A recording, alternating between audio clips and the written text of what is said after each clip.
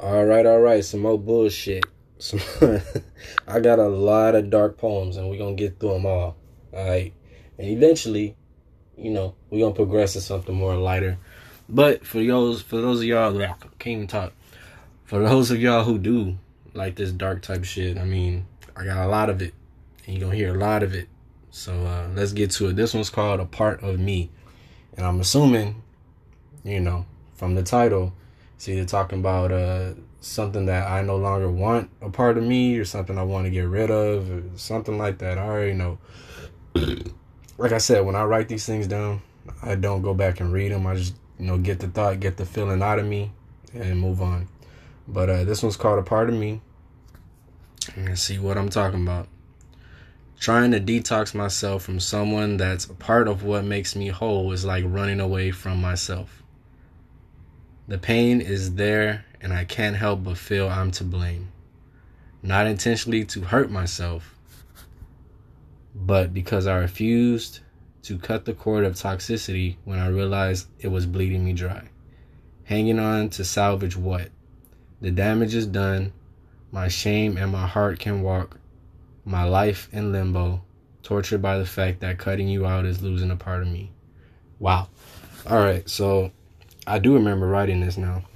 And what I was talking about is breaking up with my baby mother, and her leaving me is what I'm talking about. So it says, trying to detox myself from someone that's a part of what makes me whole is like running from myself. All right, so that's a lot in the first sentence. What I'm saying is, trying to move on from somebody who you've been with so long feels like a part of you is like losing yourself. Basically, what that's like. Basically, what I'm saying. Yeah, losing a part of yourself is never fun. Especially when you're attached to that person, and things happen for a reason, and it turns out bad. You still got to move on. You got to move on with your life. But you also have to acknowledge the fact that this person is not going to be around anymore. And you got to feel, it's almost like, not to be dark, but fuck it. It's almost like having somebody around you die. You know what I mean? When you have somebody close to you and then y'all split up and y'all don't talk no more, y'all don't see each other. It's almost like they died, pretty much.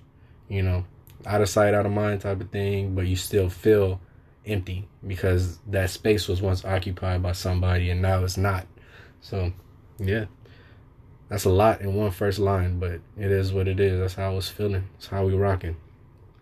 Next line says, the pain is there, and I can't help but feel I'm to blame. So I'm blaming myself, obviously, for the pain that I feel. Not intentionally to hurt myself. So I'm saying I didn't want to hurt myself by feeling the pain, by blaming myself. I don't know. The line before it says, the pain is there and I can't help but feel I'm to blame. Not intentionally to hurt myself, but because I refused to cut the cord of toxicity when I realized it was bleeding me dry. Okay, so I'm not blaming myself for the pain that I feel. I'm blaming myself because when I realized the shit was bad, I didn't do anything about it. That's why I'm blaming myself. I refused to cut the cord of toxicity when I realized it was bleeding me dry. All right. Hanging on to salvage what? Hanging on to salvage what? The damage is done. My shame and my heart can walk. Oh my God. I know exactly what I meant by that. Okay. Hanging on to salvage what? The damage is done. My shame and my heart can walk. My life in limbo. All right. So what I mean by that is, like, I'm not ashamed of what we created, of who we created. I love my son more than anything on this earth. But what I mean in this line, hanging on to salvage, I know what I was hanging on to salvage. It was a relationship, was to keep my family together. That's what I was hanging on to salvage. And I'm doubting myself by putting in the what. Hanging on to salvage what? Like, what was I hanging around for? But it's pretty obvious what I was hanging around for. The damage is done, which means, we separated. That's the damage. My shame and my heart can walk. So what I mean in that, what I think I mean, is that my son is getting older. He's being able to realize things. With these words, I'm saying more than what I mean to write, if that makes sense. My shame and my heart can walk. So my son is getting older, and the shame of us not being a family together, of us splitting up, which happens, he's gonna be aware of it pretty soon because he's walking and, you know, he's getting older. My life in limbo, you know, being in regret of the things that has happened and thinking about them over and over again, not allowing me to move forward. Tortured by the fact that cutting you out is losing a part of me. And what I mean by that is not that I'm losing her, is I'm losing my son.